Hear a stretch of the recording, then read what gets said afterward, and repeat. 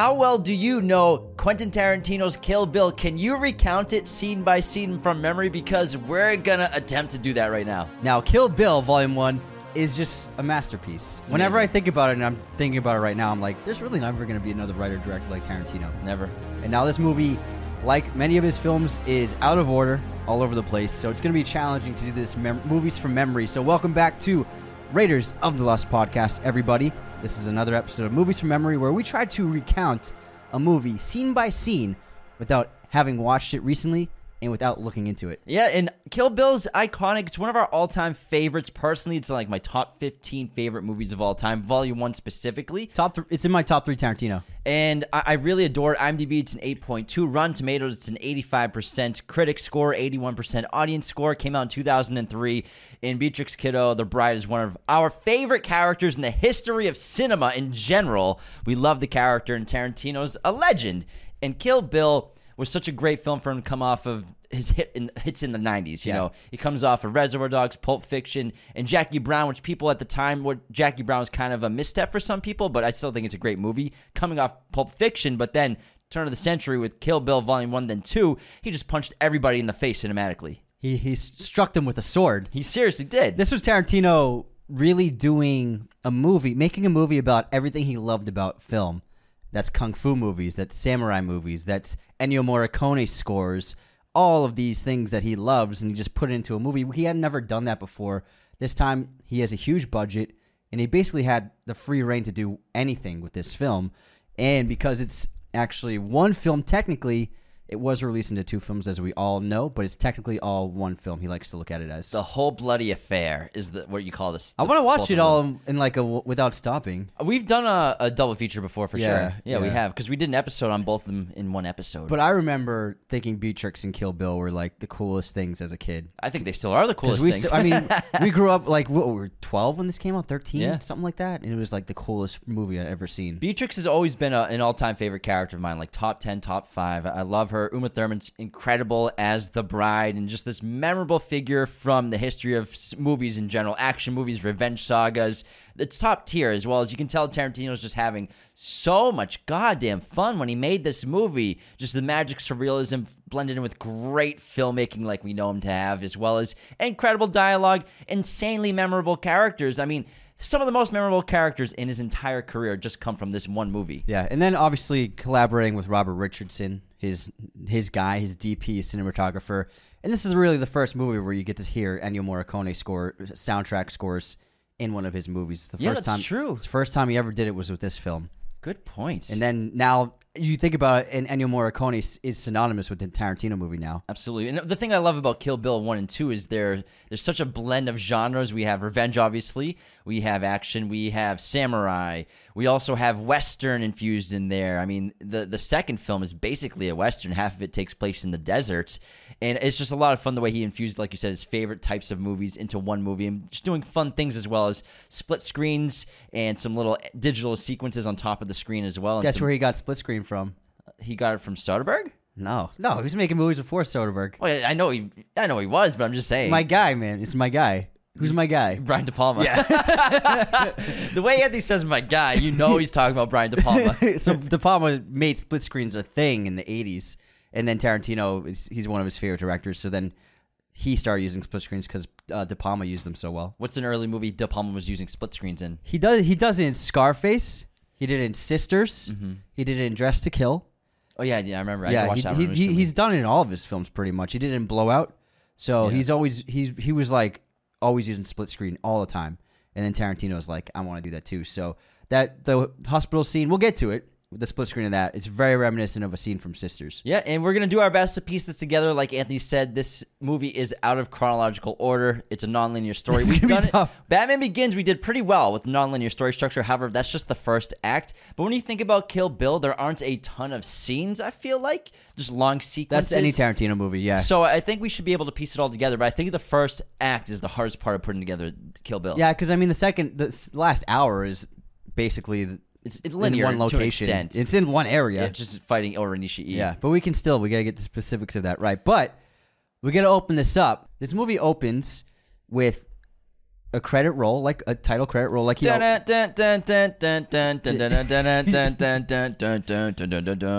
and then the pre-show, the pre-show. But Miramax, obviously. the first thing we see is actually a black and white film of Uma Thurman on the floor, right? The bride covered in blood. And I think it might be. That's the only shot for the scene. So it's the overhead of her on the floor, Yeah. bloodied, and then we She's hear her begging talking for to her Bill. life, yeah. And then So he basically- doesn't say anything, does he? No, he says stuff. Yeah. He's talking to her. He says, I can't remember what he says, but she's talking. She's basically begging for her life, and I can't She's remember. like, "Don't do this." We haven't seen this in a while, FYI, so I can't remember the exact dialogue, but he says, but right before he's going to kill her, we don't see anything except for this shot. Yes. She says, Bill, it's your bum. And we then heard, blood. we heard the cocking of the gun, so we could tell there was a gun about to be fired on her. Yeah, but we can also hear the footsteps of him walking closer to her. But I can't remember the I dialogue believe exactly. I believe Tarantino even keeps the shot where we see blood splatter. Yeah, well, yeah. it shoots from her head. Yeah, exactly. Blood So splatter it's from her very head. graphic. Yeah. But he was able to get away with it because it's black and white. Insanely bold first shot. Like, what an opening. What an opening. And then it's just great mystery right here, as well as a shocking scene. This is probably my favorite Tarantino title role. It's a profile of Uma lying on the floor, just her profile, and then the text, the title credits is like above her. In Nancy Sinatra's song, Yeah, bang bang. Bang Bang, you shot me down. What's Yeah. the song called? Bang Bang, my baby shot me down. I think Maybe, that's it. maybe we shot him down. Yeah, that's the song. And so that whole thing plays over the profile of Uma, still in black and white. And this movie, its first 5 minutes is just two shots. Mm-hmm. That's it. It's amazing. And it's insanely enticing, but also a great song to open up his movie with some great title as well, some great credits. And I believe this is the first collaboration with Robert Richardson. It's possible 'Cause because Richardson did was- he do Jackie Brown? I don't think so. I think that he was mainly working with Scorsese and a couple other directors in the 90s. And then I think this was the first collaboration with Robert Richardson and Tarantino. I'm pretty sure. Well, either way, it looks terrific. Because you can tell stylistically he's on another level from the other three movies. True, it is pretty similar to an extent to Jackie Brown in a lot of ways, I would say. But obviously, he has his style that you can pull from. But all there's his something movies. this movie had that he never was really doing before, is that it's incredible colors. Yeah, the yellows Production and reds. design, costuming. Like, he was having so much fun with his team on this one. Got to a huge really budget. Yeah, so he was the other films, his first three films, I think those three all have the same look. Yeah, And then Kill Bill was him evolving as a filmmaker. it was his longest period of time between movies. And for so sure. right off the bat we get black and white footage, and then just speaking about the coloring, the lighting, production design, costuming, there's a lot more color to it. Now, the next scene it's Vernita Green. Yes. So we're going out of order. I believe, so she pulls up into the neighborhood. It's like it's number 5 on her list? No, it's chapter 3, I think, because what happens is she pulls up. I think it's Pasadena, too. I think it's Pasadena. It's Pasadena. Yeah, she's which in the we're- pussy we're- wagon. we're- Pussy she's already wagon. in the pussy wagon, Yeah. yeah, the yellow truck.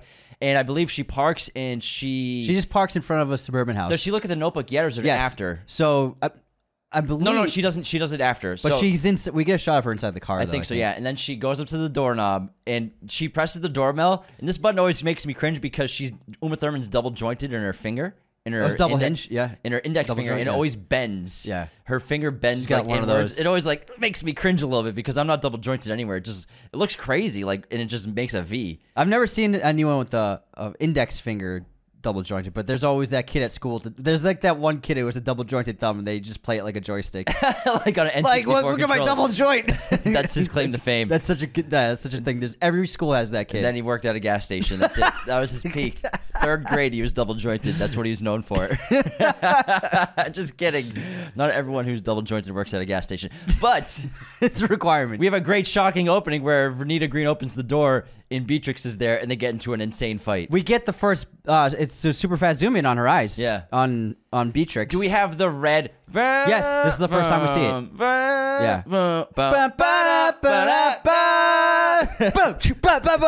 Then they're in the living room. I didn't realize we were doing sound effects this episode. We do usually sometimes. With fighting. And they are tearing this apart. This place is getting thrashed. This is unbelievable fight choreography, by the way. Yeah, absolutely. This flies under the radar when people talk about action and fight Some of the best I've choreography. seen. This is better than anything I've seen all year. It's incredible, paired with the perfect, precise cinematography and the amazing over-the-top sound design. And the fun hits So something like Born Identity came around this time, and the sound effects in that of punches are so bad. Comical. Very When you watch bad. them now, yeah. The sound design's awful. They improved it with the other films.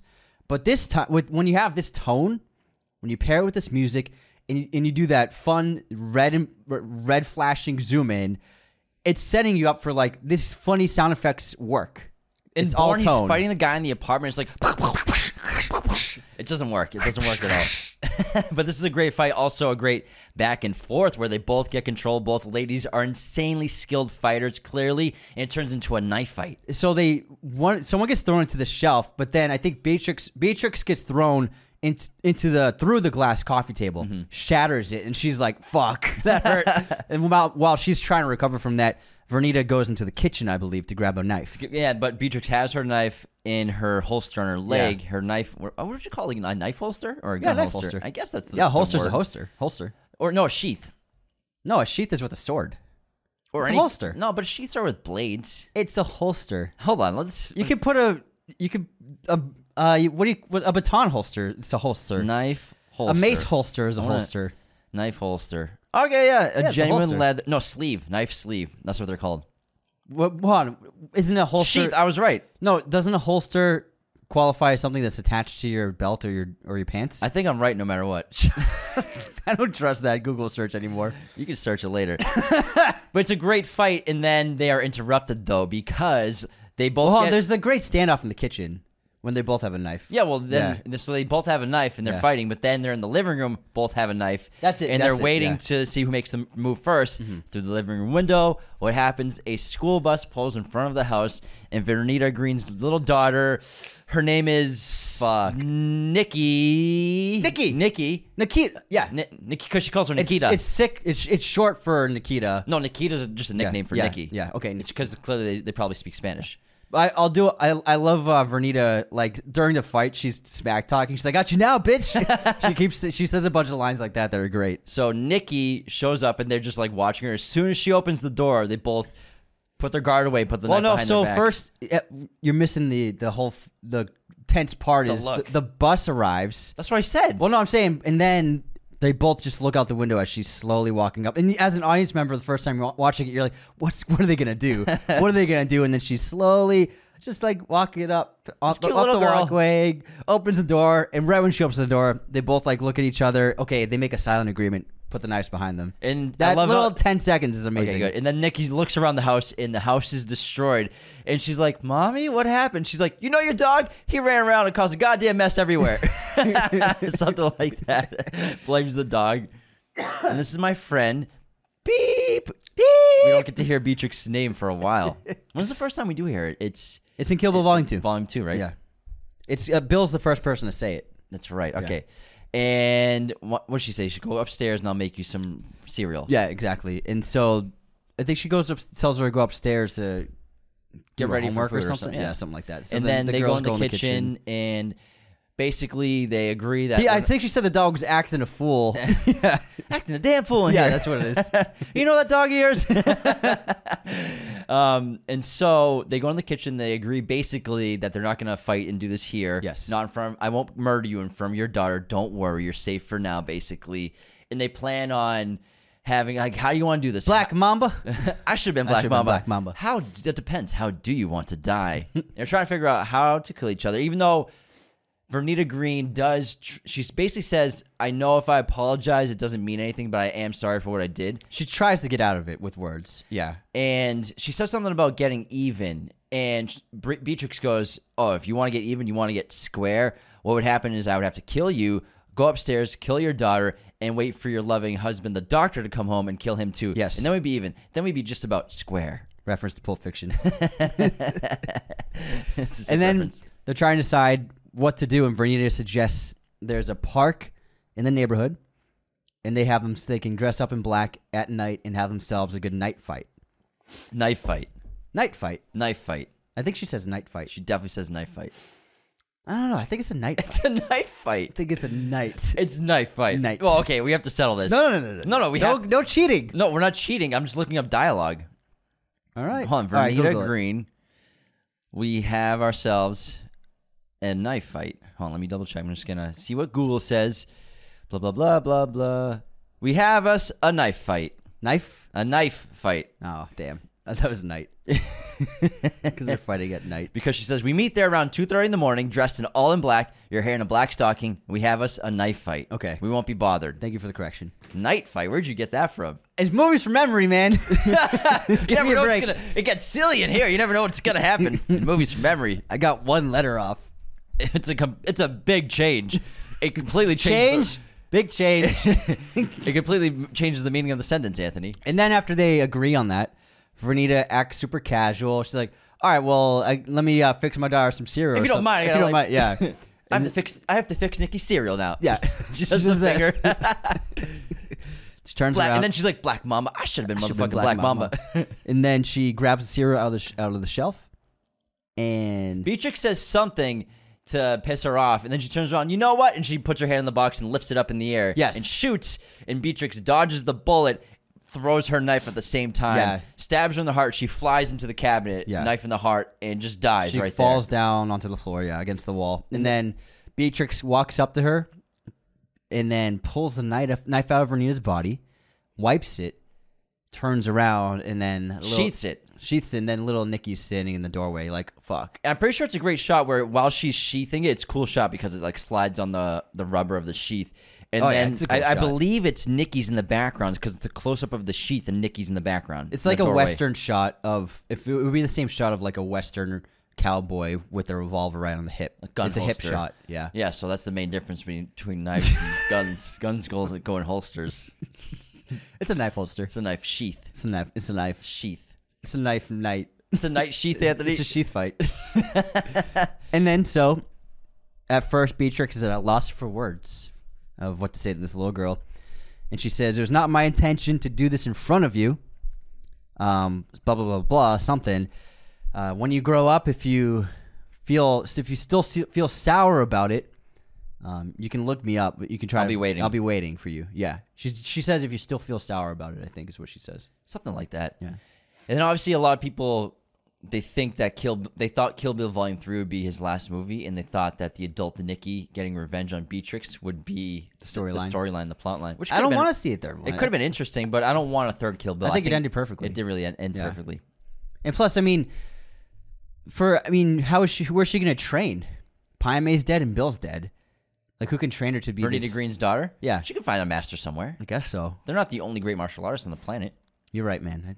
That's a good point. Yeah, man, come on. There's not just two. But I'd rather Tarantino do a different movie. You know, it's Yeah, Tarantino. man, I mean, absolutely. Yeah. I don't want to Kill Bill Volume 3. I think it'd be interesting, but I don't want it. Yeah. I mean, in a perfect world, if he didn't stop making movies, sure. Yeah. But if he's just going to make one more, I don't want it to be a Kill Bill, even though Kill Bill is one of my favorite movies of all time. But so, she kills Vernita Green, leaves the house. Then she goes in the pussy wagon, in the truck, pulls out the notebook. And the interesting thing about the notebook is there's already she's the top of the list. Yeah. It's already been crossed off, right? Yes. And then I believe Vernita Green's second. Could be second, yeah. Because then it goes, I think the order is, it's already Shii, crossed out already. Vernita Green was written down, crossed out. And then third is L Driver. No, third's Bud. Then 4 is L Driver. Driver, and then 5 is Bill. I believe that's the order of the notebook. But we only see, I don't think we see the full list yet, not until she writes it on the airplane later. I think we see the full list. We just don't understand the names yet. And we don't understand We don't how have the one's been context. crossed out yet. Yeah. Because this is obviously chronologically later on. So, okay, she crosses out Vernita Green's name. Yes. And this is a fun next shot because it cuts to What is next? black, and then it cuts to the sheriff's. Oh! The sheriff and his son Yeah. deputy, the deputy driving to the It's crime just the scene. sheriff. No, his son's in there. No, his son's already at the crime You're scene. right. You're right. His son's at the crime scene. But I love the shot because it's 4 pairs of sunglasses on the dashboard. That's the shot the whole time, and he pulls up to the chapel, the church. This actor also plays Esteban in part 2. Esteban. And then he pulls up to the church. There's a crime scene. There's a bunch of cop cars there. And then he gets out, and then he meets his son, who's a deputy in the town, and they talk about the crime scene. He's like, what do we got here, or something like that. And obviously, The sheriff picks up some of the cartridges from bullets and realizes that this was a professional hit. Yeah, he asked like how many people are in there, and the son's like, "There's like a dead, 3 people dead." No, it's way Oh more. no, yeah, it's a bunch of people dead. It's everyone's dead. The whole Yeah. wedding party's 12 dead. people, yeah. Even the pianist, who's played by Samuel Jackson in part 2, he's dead. The preacher's dead. They killed Spoilers. everybody. I thought you were serious for a second. and then so basically, then he finds the bride, who's obviously the center of the massacre. The belle of the ball. The belle of the ball. I say that quote a lot. Anthony didn't realize it was from The Office until he looked it up, or he saw it yesterday. The belle of the Prison ball. Mike, man. What was the worst thing about prison? The Dementors. The Dementors. Nothing but gruel for days. I kidnapped the daughter of the president of the United States, and I never got caught. But he went to prison anyways. So the sheriff goes up to the bride who's on the floor, and everybody thinks she's dead. But also he's talking about how she's the prettiest bride you ever seen. She's like an angel. That's what I was about to say. Well, I thought you were about to skip that because you were skipping that. Anthony was. I know everyone thought like Anthony is probably gonna skip this part. I hope Jim comes in. It says it because I really want someone to say it. So he comments on her looks, which happens multiple times in the franchise, and then Beatrix spits up some blood as like a reflex, and then he's like, "Oh, what does he say?" He says, "Cocksucker's still alive." Cocksucker's still alive. Oh my god. Then we cut to the hospital. Okay, not yet. No? Well, yeah. So, all right. So, sheriff scene ends. Cuts to the hospital. Okay, you're right. So It's because Elle Driver There's in the about to be a hospital. time change, but not yet. So Okay, Elle. so here's the question: do we see Beatrix in the hospital bed first, or do we see Elle Driver get into the hospital first? I think we see. I think it's not. It's a cut where she's on the ground. Then it cuts to her in the hospital bed, okay, I think clean you're right. faced. Yeah. because she's obviously been showered and cleaned and everything, and now she's in her coma. Yes. And it doesn't. We don't know she's in a coma yet, but we do. Then it cuts to Elle in her nurse outfit, Entering walking the through hospital. Yes, and then she's walking through the hallway, and then she's whistling, and then we do the split screen. So we get this. You're right. We did see Beatrix first. So we see a split screen. The left screen is Beatrix in the bed the whole time, and the right screen is a montage of what Elle's doing. She's walking through the hallway. She goes into a hospital room, an empty room, and she prepares poison in a needle. on a nice little tray. A nice little tray. It's very aesthetic. And then she enters. She looked up the design on It's a Pinterest. Pinterest poison. And then she enters Beatrix's room, and she walks up to the bed.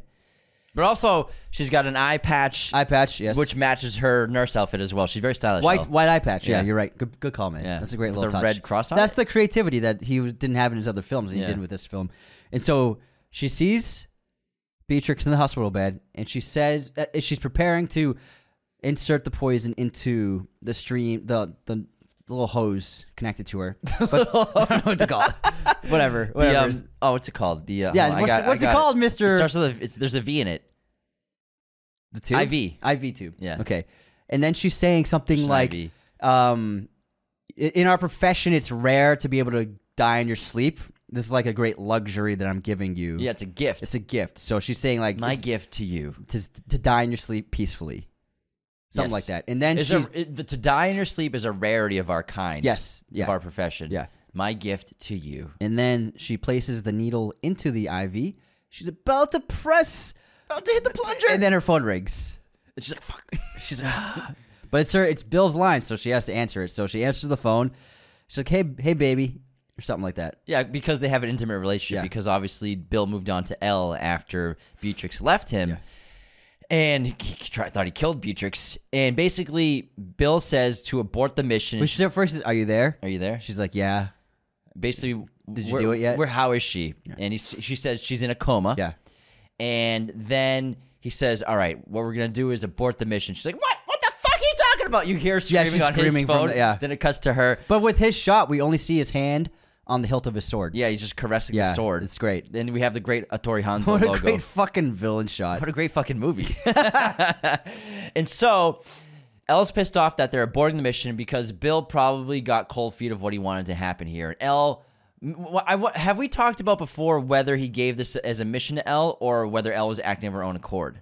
I've always looked at this as Bill told her to do it. Yeah, and then he got cold She feet. wouldn't do this without his permission. I think so too. And she got cold feet. He got cold feet and decided to abort. We're gonna abort the. Yeah, because he calls it. A he mission. said if she can wake up from this, like she would deserve to like live, something like that. He says what we're not gonna do is sneak up into her hotel room while she's asleep and kill her in her sleep like a rat, basically, like a rodent or something like that. She deserves at least a chance or something like that. But this is not what we're gonna do.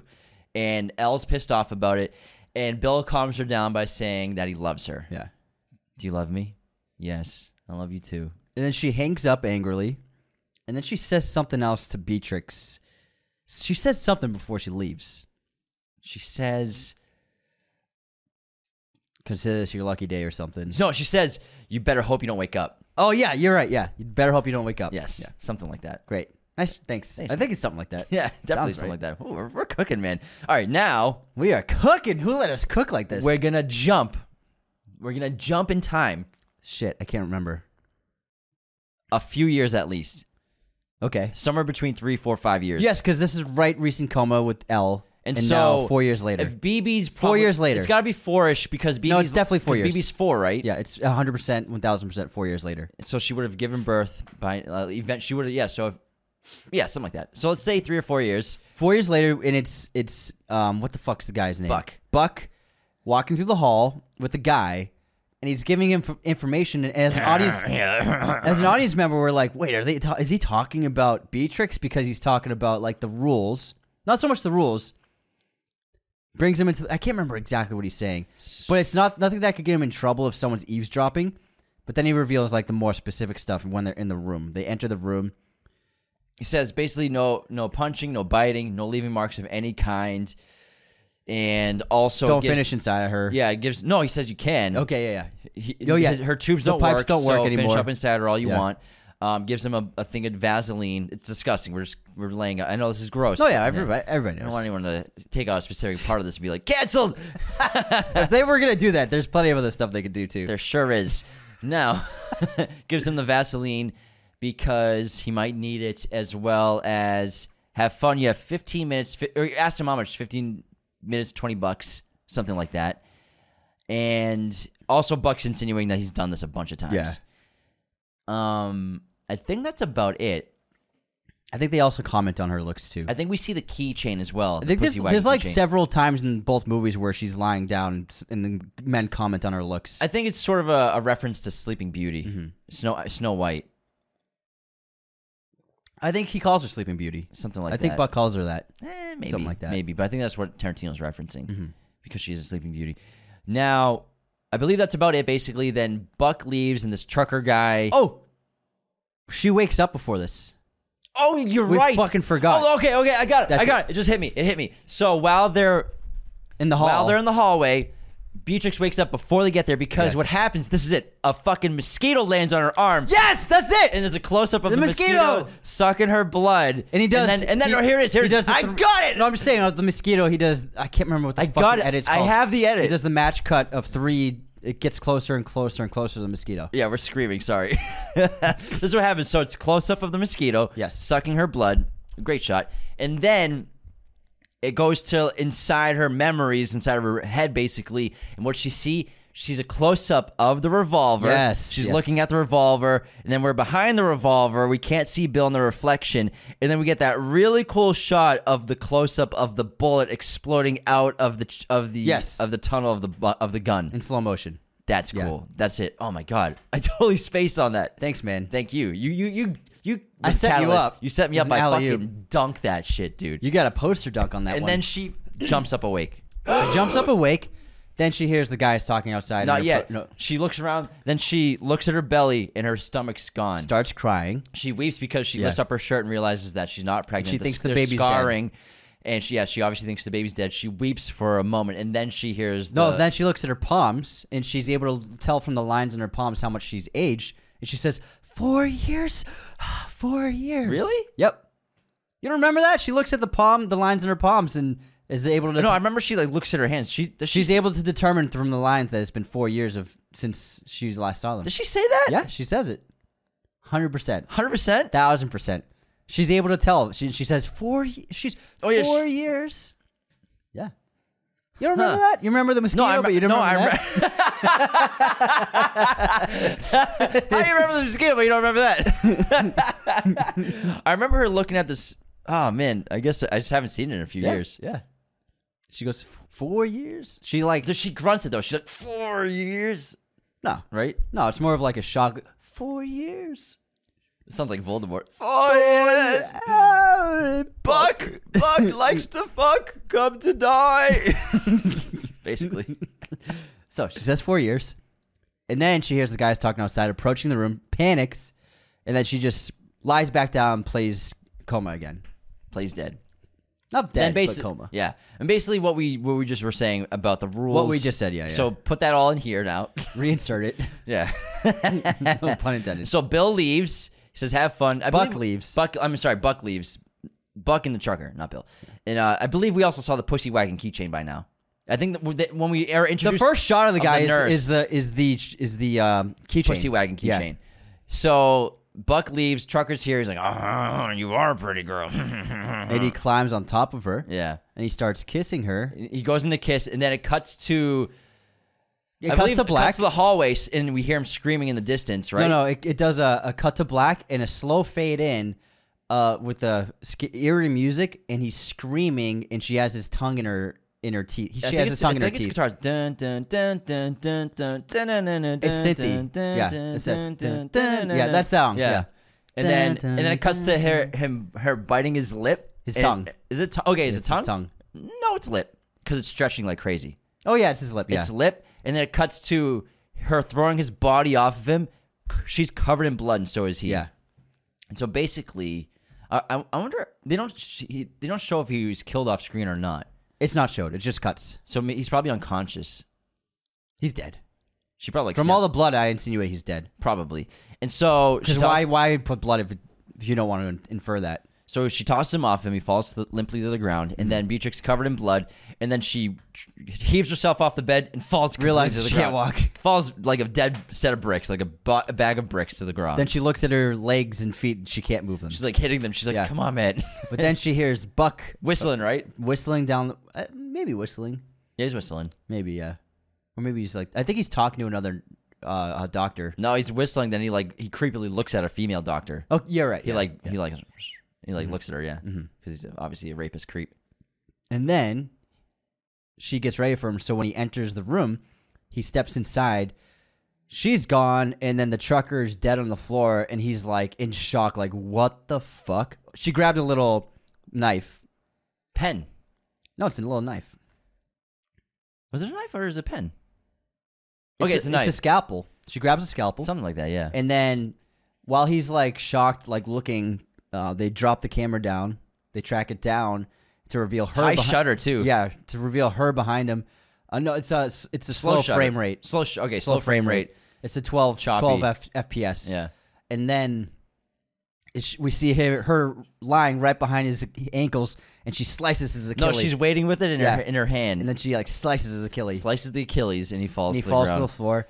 And then she grabs him by the shoulder, places his head in the doorway, and just smashes the door into it. Where's Bill? What? Where's Bill? Asks him multiple times. And he's like getting his head beat in, obviously. And then he doesn't know who Bill is, obviously. Yeah. And then she gets memories of while she's been unconscious in her coma. Yes. Of Buck raping her. So she gets the flashback POV of him. Of my name. She's like, your name's Buck, right? You like to fuck, right?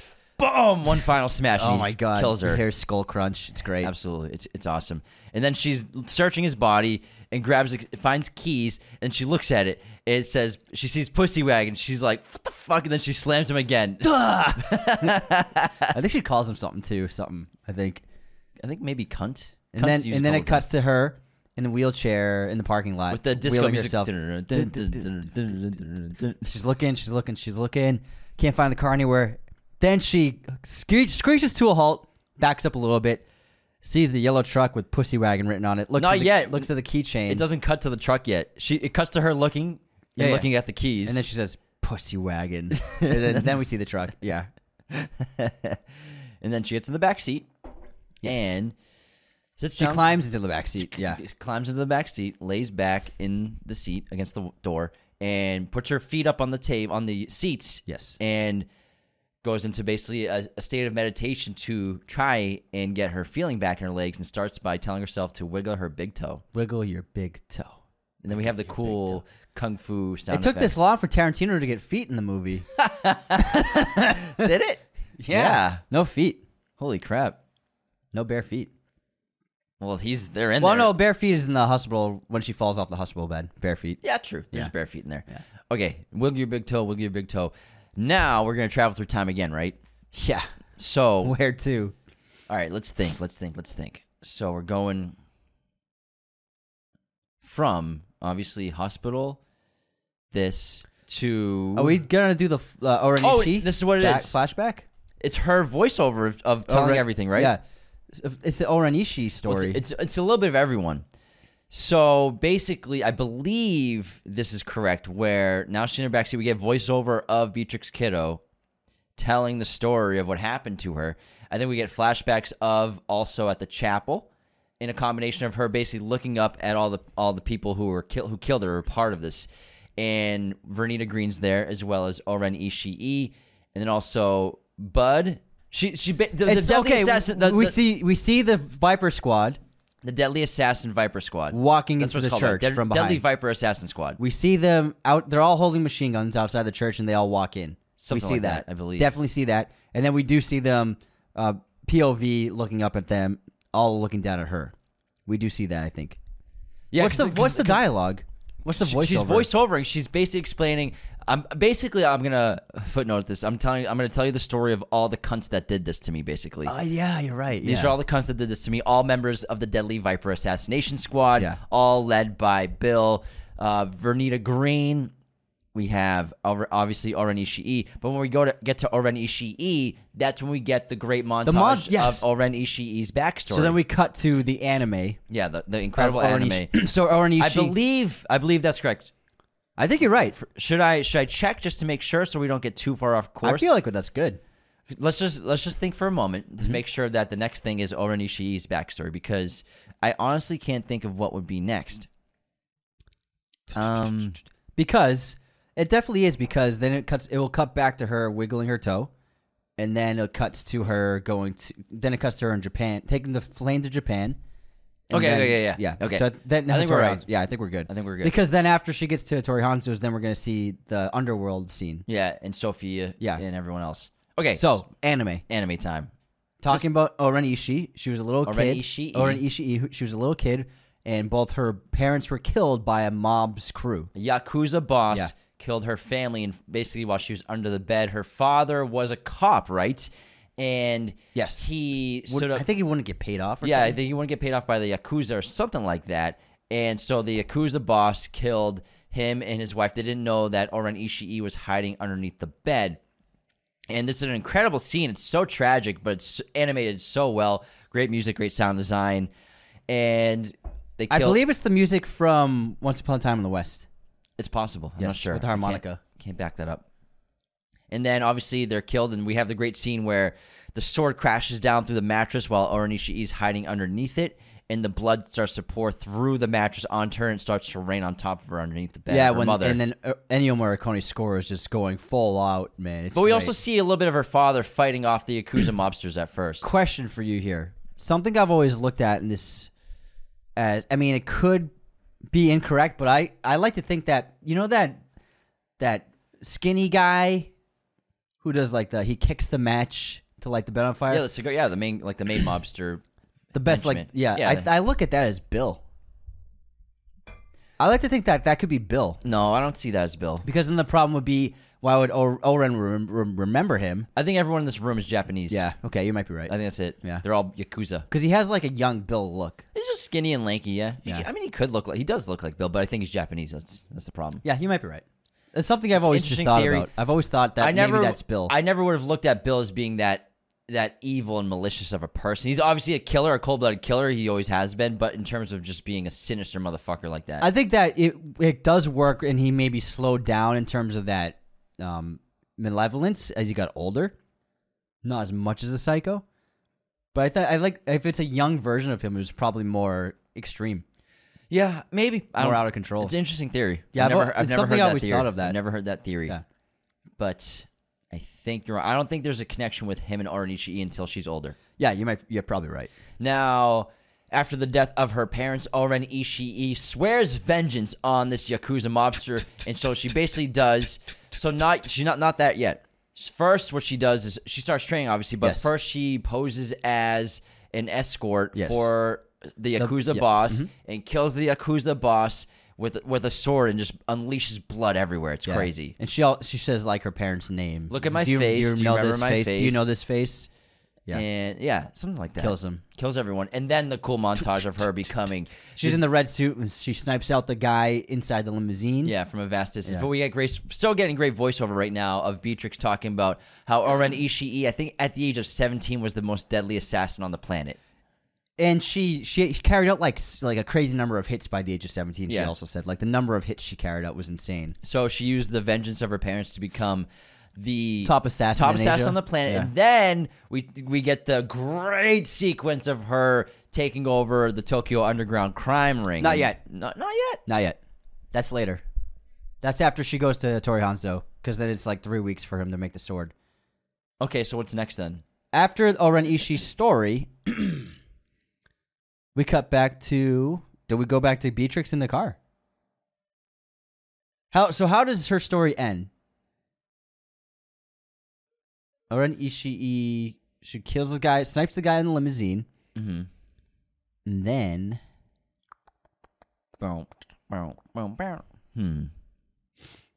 I don't think that the severing the head of the other Yakuza guys... That doesn't after happen this- until Beatrix is That's, traveling. yeah, that's what I'm saying. So what's the next scene?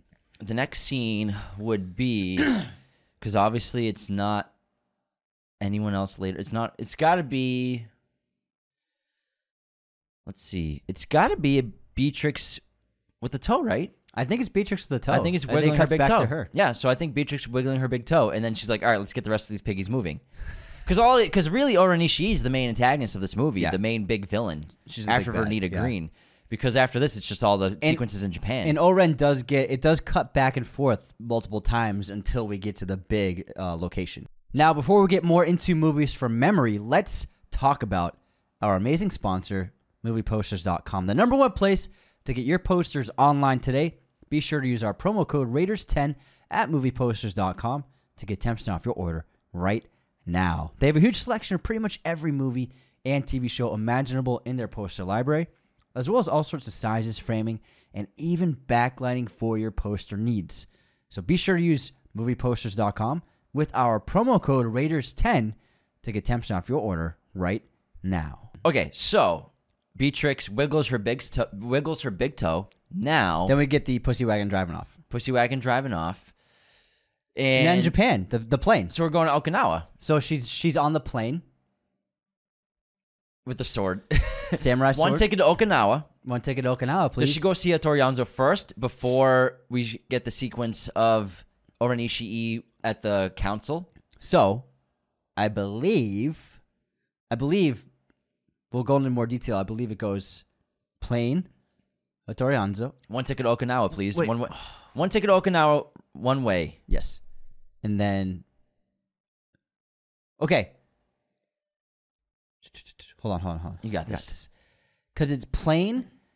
It goes plane, motorcycle, right?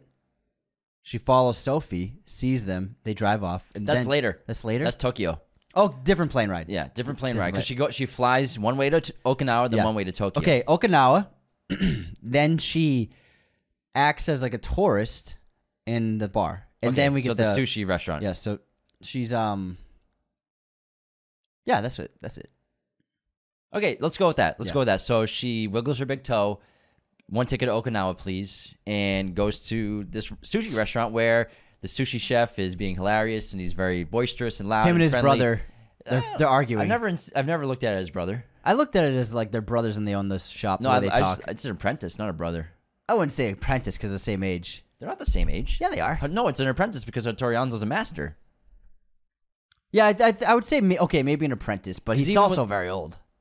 Not really that old. The other guy's old. He's like in his 30s. No, he's not. Yes, he They're is. both old. The bald guy is in his 30s. Hattori Hanzo is easily in his 50s. Okay, you might be right. 100% right. He's just he's an apprentice.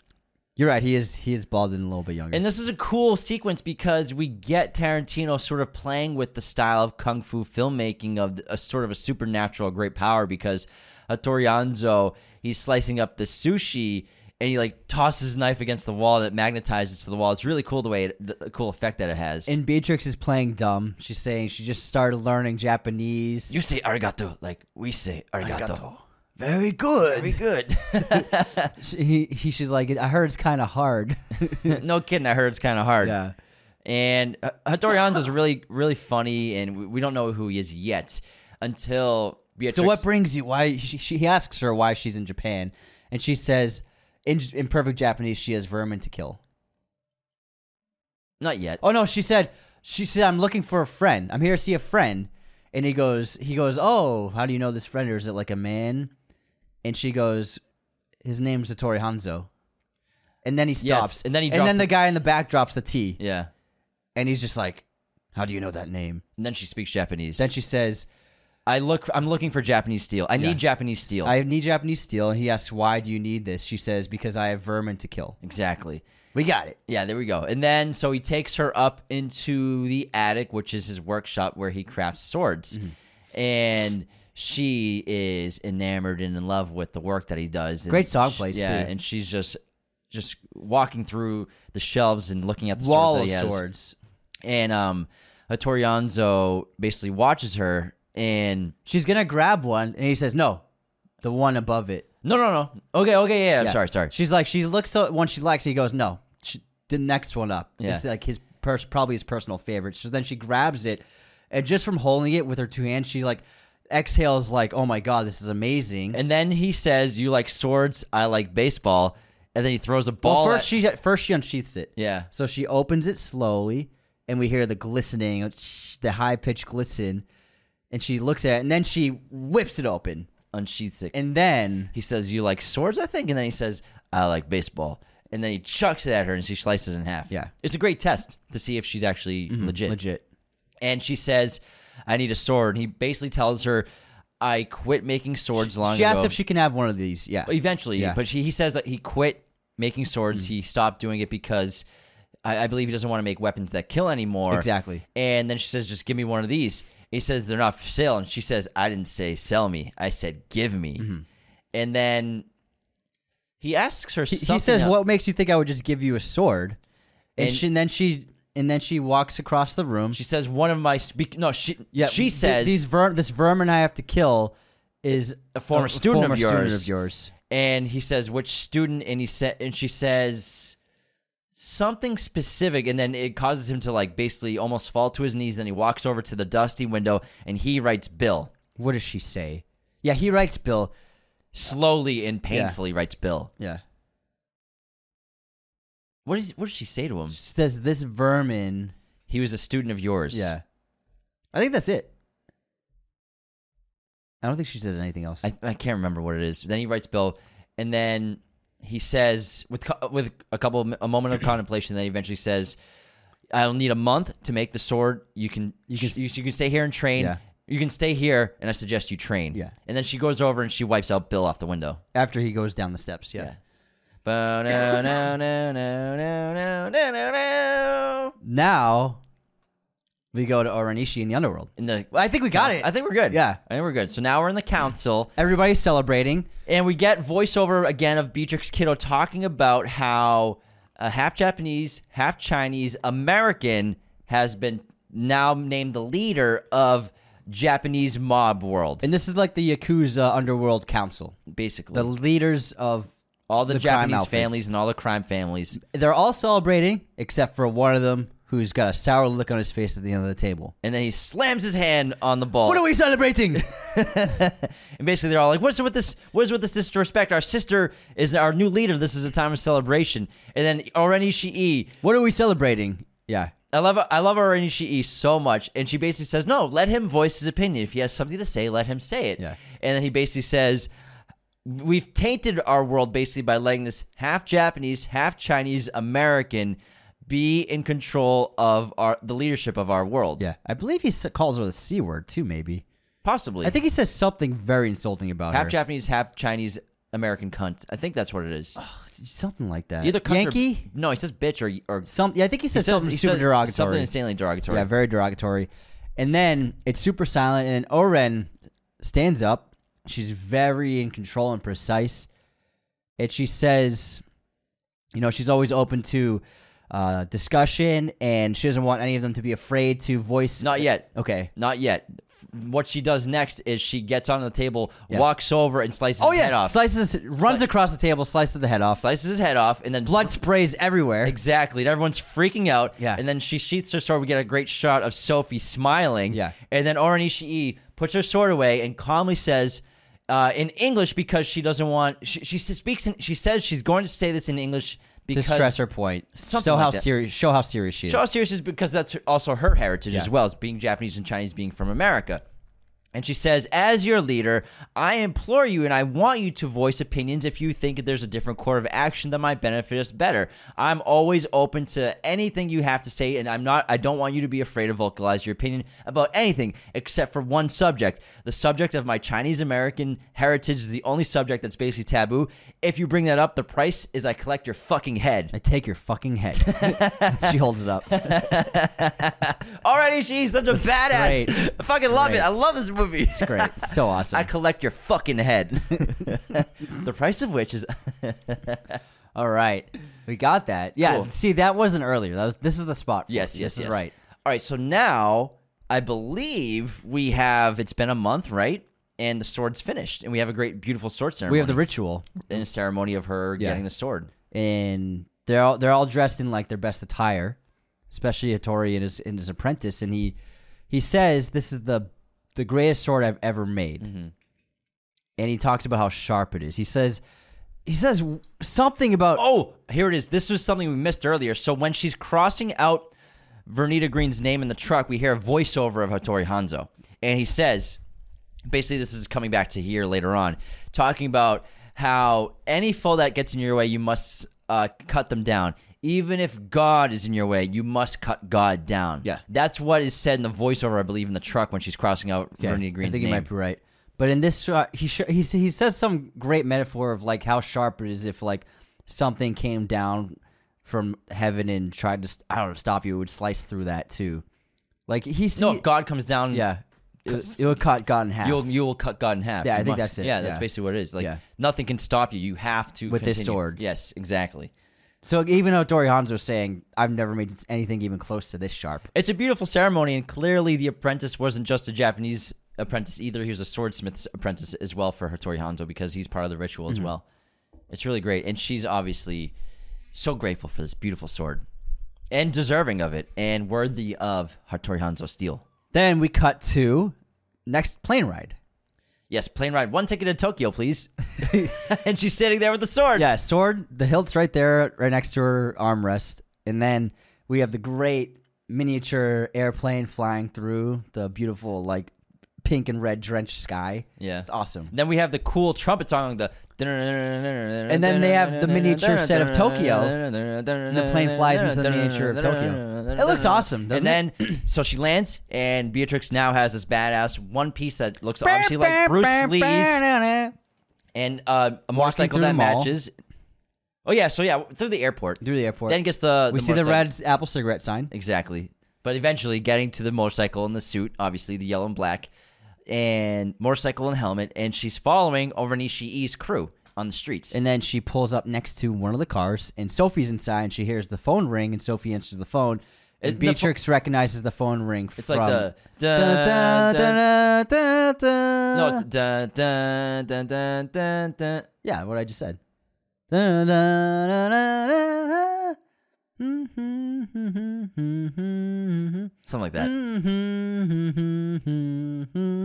That's that song.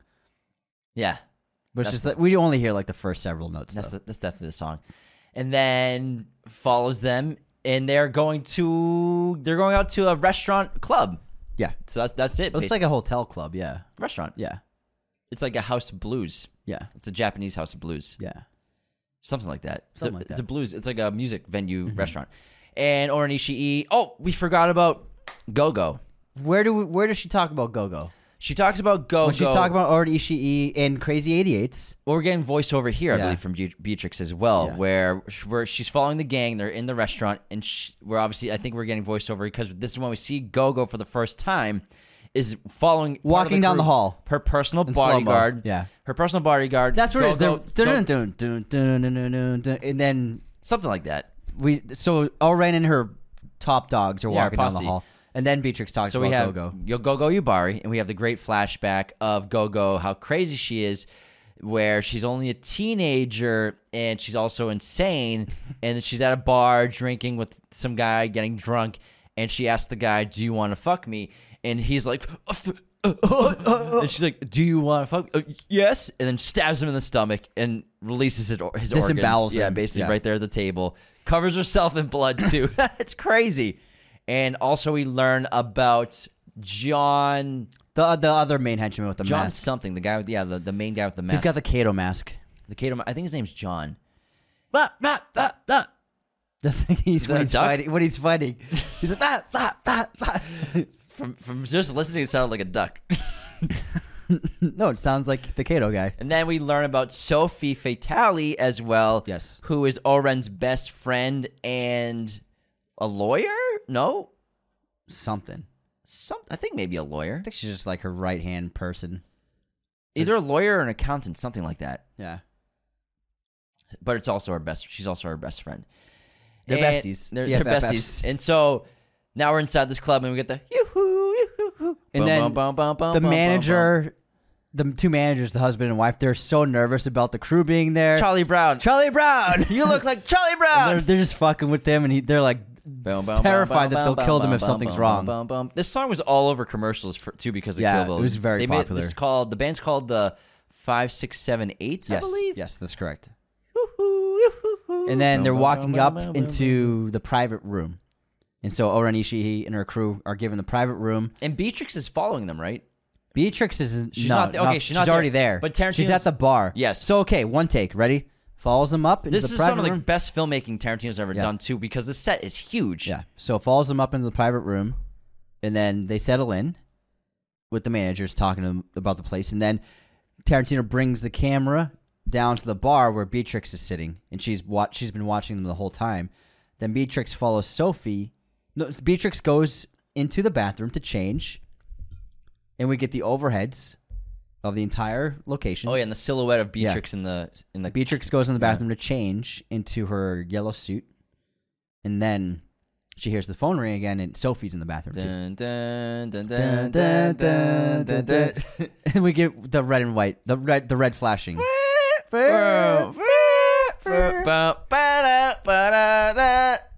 We did go a little ahead. We skipped something.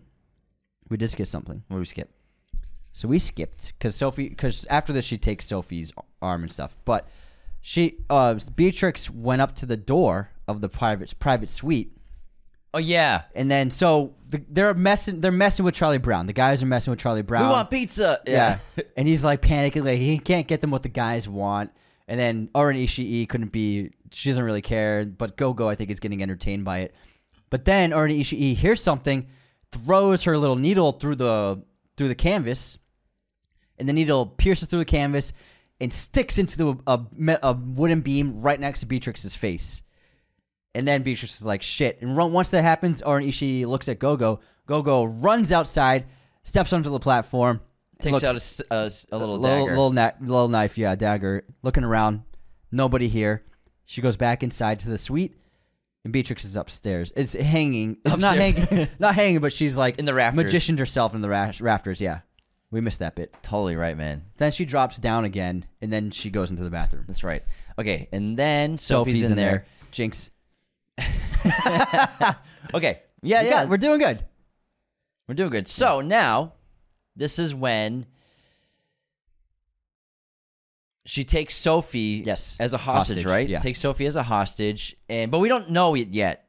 Because it cuts back to Oren Ishii's room. to Oren Ishii with Crazy 88 crew, the main henchmen, and then we hear the screams of Oren Ishii, right? Yeah.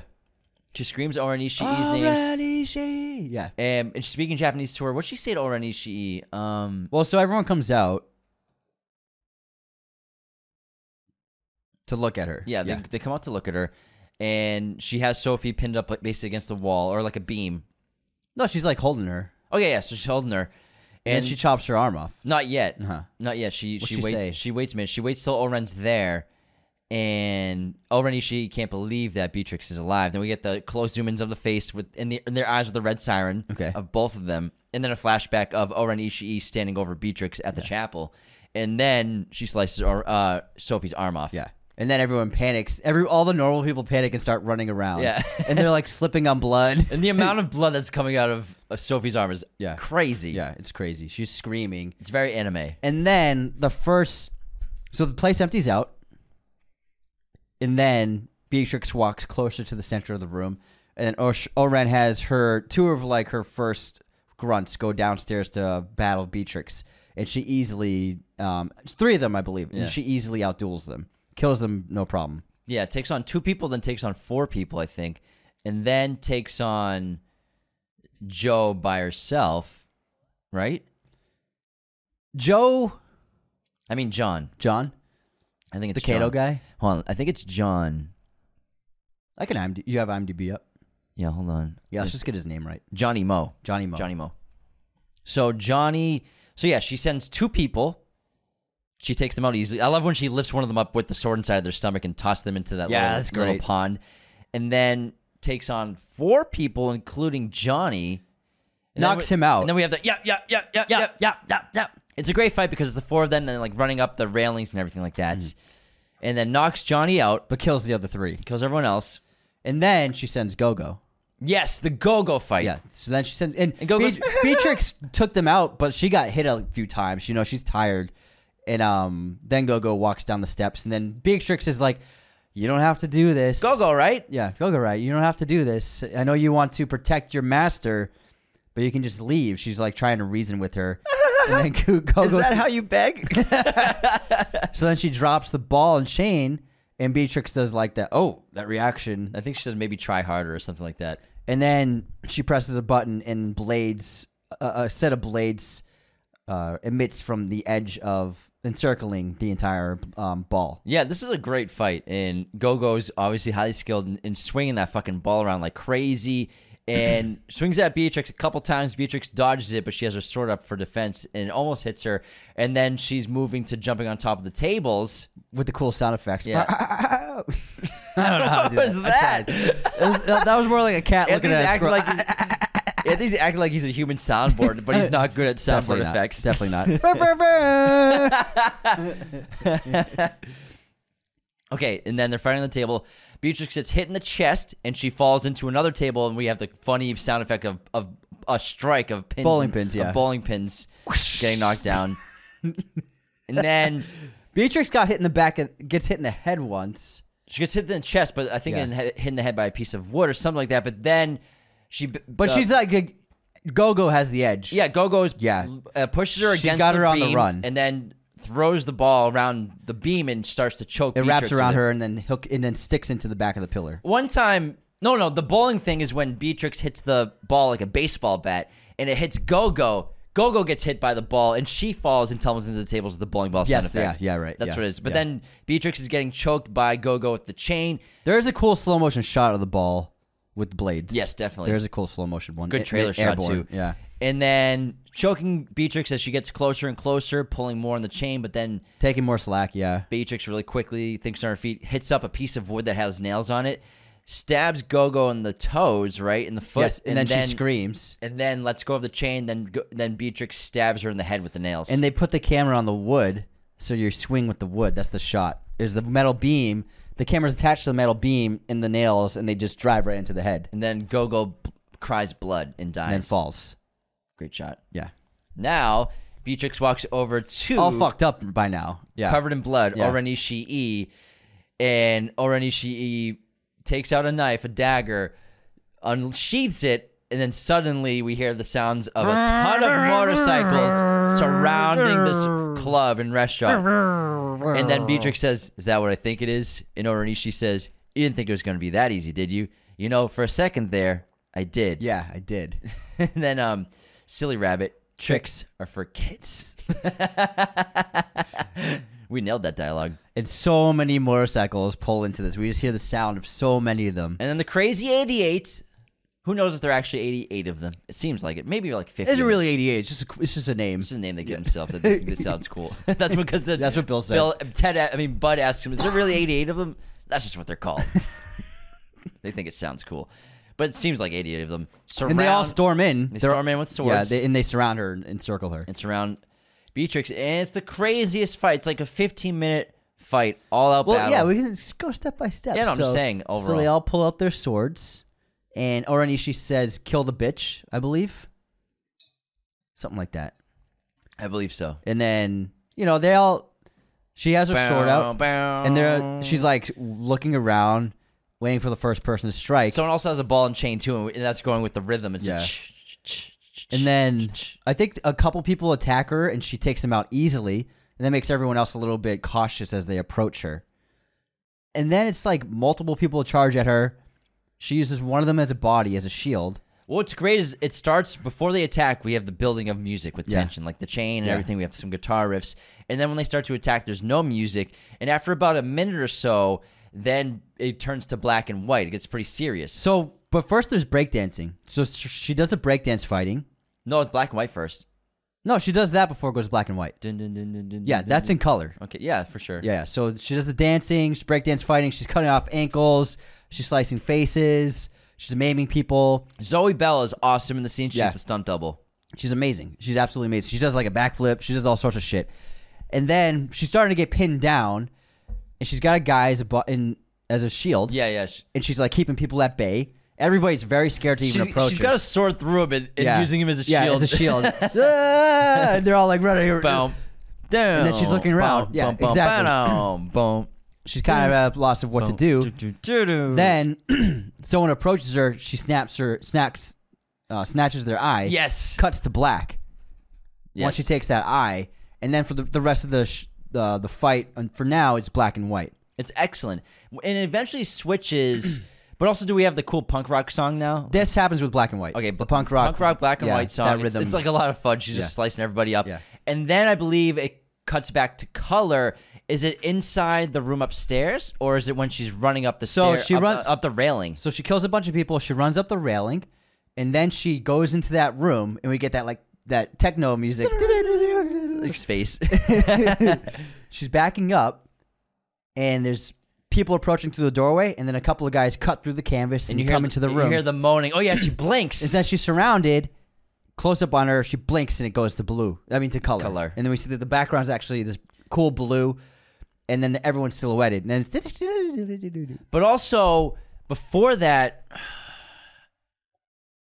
when does she fight Johnny next on the railing? Is it after this? She knocked out Johnny before this. Yes. Because she runs up the railing and fights Johnny on the railing because she jumps up the rafters a couple times, runs up the railings, fights Johnny, and then it's your moment. That's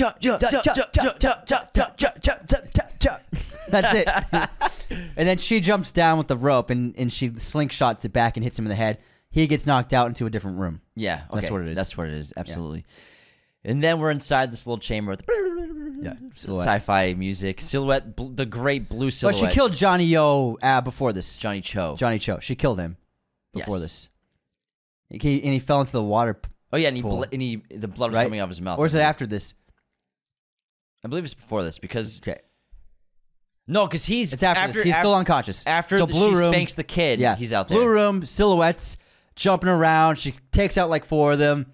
Then again, she takes out the rest, and there's one little one left. She's about to attack him, then the lights turn on.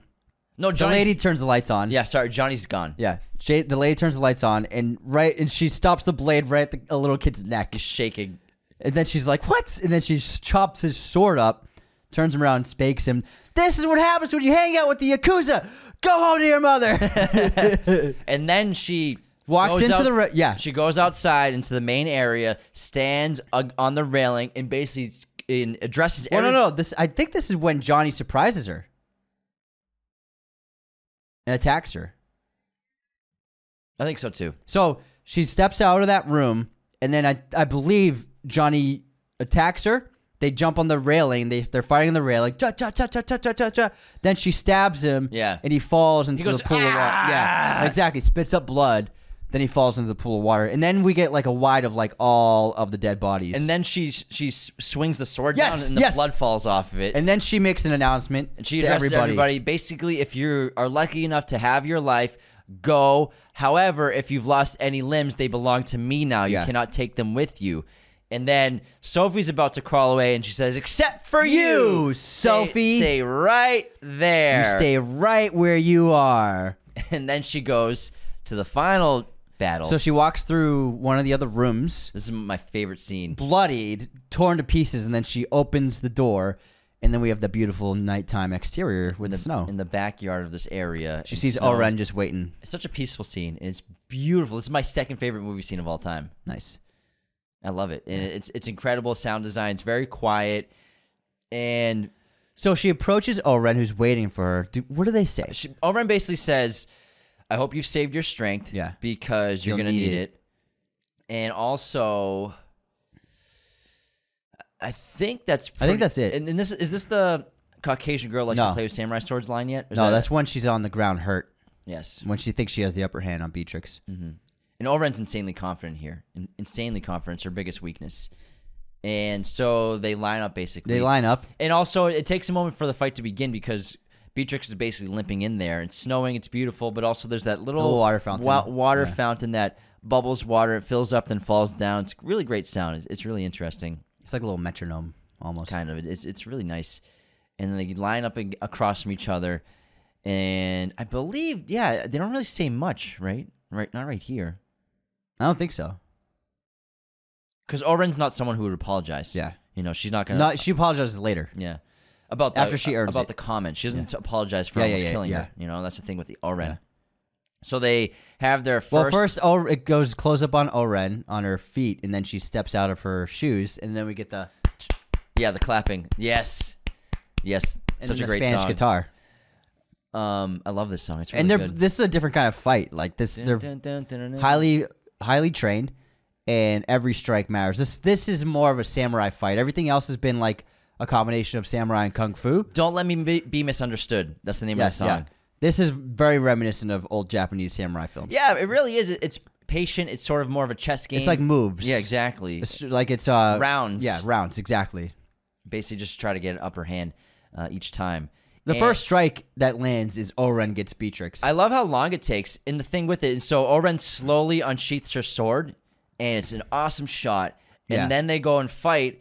And first, while they're sparring and with their swords, Beatrix slices her sheath in half, her sword cover in half. Yeah. And then Oren gets her with a cut. yeah, and then the second strike is But then, but Beatrix falls to her knee, and then they pause for a moment, and the water bubbler thing comes up again, and then this is this no, where no, she that's said- after the back. So then they go again, and Beatrix gets a strike on her. But No. no. Then they yet. go again, and she slices Beatrix's back. Yeah, a really and bad. then slice. Beatrix falls to her knees. and we think she's dead. And then this is where Oren says, "Silly Caucasian girl likes to play with samurai swords." You may not be a samurai, but at least you can die like one. Yeah. That's what she says. And then Beatrix stands up. She uses the sword Yeah. as like a lift to get herself up. And then this next attack, Oren misses her strike, and Beatrix counters and gets her. But first, Beatrix says, "Come at me with everything you Come have." at me with whatever you have. And then Oren misses. Beatrix turns, gets her, I think, her in the hip. And then Oren backs away, limping. And then we see blood drip down her foot. And she says, And she's really hurt. Oren's Yeah. really hurt. She And got her in a good spot. The look on her face is great. Lucy Liu's terrific in this scene, and she realizes that Beatrix actually means business, and she's highly skilled because she landed a blow on me, which probably hasn't happened to me in my entire life. And she says, "For insulting you earlier, I apologize." Oh, and this is when Beatrix says, "Come at me with everything Yes. you have." Yeah. Yeah. Does she say that? Apology accepted. Apology accepted. Yeah. Come at me with everything you have. Are you ready? Ready. And they go after each other, and then Beatrix. It's a couple of strikes each. And then Beatrix swings, and then we see Oren's eyes go wide, and then we see the top of her skull flying in the air. In slow motion, And yeah. fall to the snow. Yeah. It's great. And then we don't see the top of her head yet, because then Oren says, It's a tight close-up. she goes, "That really was Hattori Hanzo." We forgot to mention that line. Where'd you get that sword? Oh, that's Earlier. right. It's a Hanzo sword. It's Hanzo's sword. Oh my god. They talk about it earlier. You lie. And then she's twists the blade and she reveals the logo. Yeah. The Now she brand. believes her, yeah. That really was a Hattori Hanzo. Katana. And then it cuts to behind her with a wider shot of the head, and we see her brain. And she falls to her knees. And then she dies. falls to her knees, and we cut to the reverse close-up of her face and brain, and then she falls. Yeah, and Beatrix is covered in blood. Yeah. Covered in blood and just walks away. Yeah, she just walks She away. walks away. Yeah. It's really Limps badass. away, yeah. Oof, I fucking love that scene, man. All right, now we're pretty much done with the movie. We just got to tighten it up with a bow at the end. Oh, yeah. So, a lot of things happen here. I believe. So we have, let's see, a couple things we have to figure out. There's Bill's voice. We have Bud. We see a shot of Bud. We see a shot, obviously, of Beatrix in the trunk with Sophie. What's first? I believe Bud's next. It's the Bud in the desert. Yeah, I think it's Bud in the desert. I think you might be right, yeah. We don't see Bill's face yet, but we hear his voice, and he's talking to Bud. And Bud's basically saying, he says that famous line, that woman deserves her revenge, and we deserve to die. Yeah. And we find out the conversation later on in part 2. And then it cuts to Sophie. Beatrix parks the car, opens the trunk. She's wearing her helmet.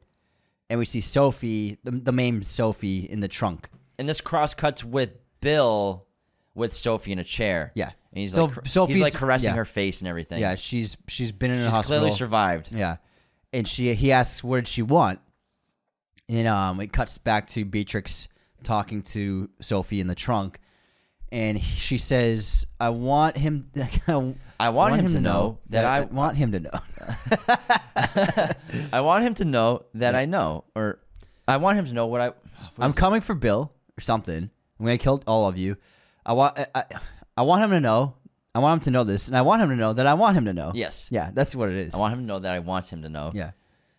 And You're only being left alive so you can send a message to him. exactly. That I'm going to kill him. And then, well, it ends with him saying, And then she throws Sophie down the hill. Yeah. And she rolls down the snowy hill. In front of towards a the hospital. Yeah. and then it cuts to Sophie Back with to Sophie Bill, and Bill, yeah. And Bill's behind her. Obviously, his face is cut off, and he says, "Does she know that her daughter is still alive?" And then it cuts- Sophie hesitates and then cut to black. yeah, I believe that's it. That's it. That's the end of the movie. No, Uh-huh. before the ending, Beatrix is on a plane back, and this is the shot. This is the great shot. This is the shot where she starts to make the list. So this is where Yes, yeah. she, for the first time, is writing out all 5 names with the red marker, and then it's the last shot. The last line on the notebook is Bill. So it's 1, 2, 3, 4, 5. It goes 1 with Oren Ishii, 2 Vernita Green, 3 Bud, 4 El Driver, and 5 Bill. Yes. And she writes Bill last really slowly, and that's when it dissolves to Bill and Sophie. Yeah, you're right. That's Good it. call. Good call. That's it. But yeah, it cuts to black off of Sophie. Fuck yeah, man. We did it. Wow. Wow. We did a good Did we job. miss anything? I think we got it all in. I think we fucking nailed it, man. Nailed it. I think we got Maybe it. a couple things out of order here and there, possibly, but I think we fucking. It can be a little tricky. It's a I little think tricky. we nailed it, man. Because I don't think there's anything else with Elle, right? No, nothing. Yeah, Elle's not. She has a more significant role in the second one. Yeah, obviously. I don't She think- says the one scene in this one. Yeah. Just we got one. everything. Yeah. Yeah, we got it all. Wow, that was Nice. fun. Air 5. Air 5. Good job, man.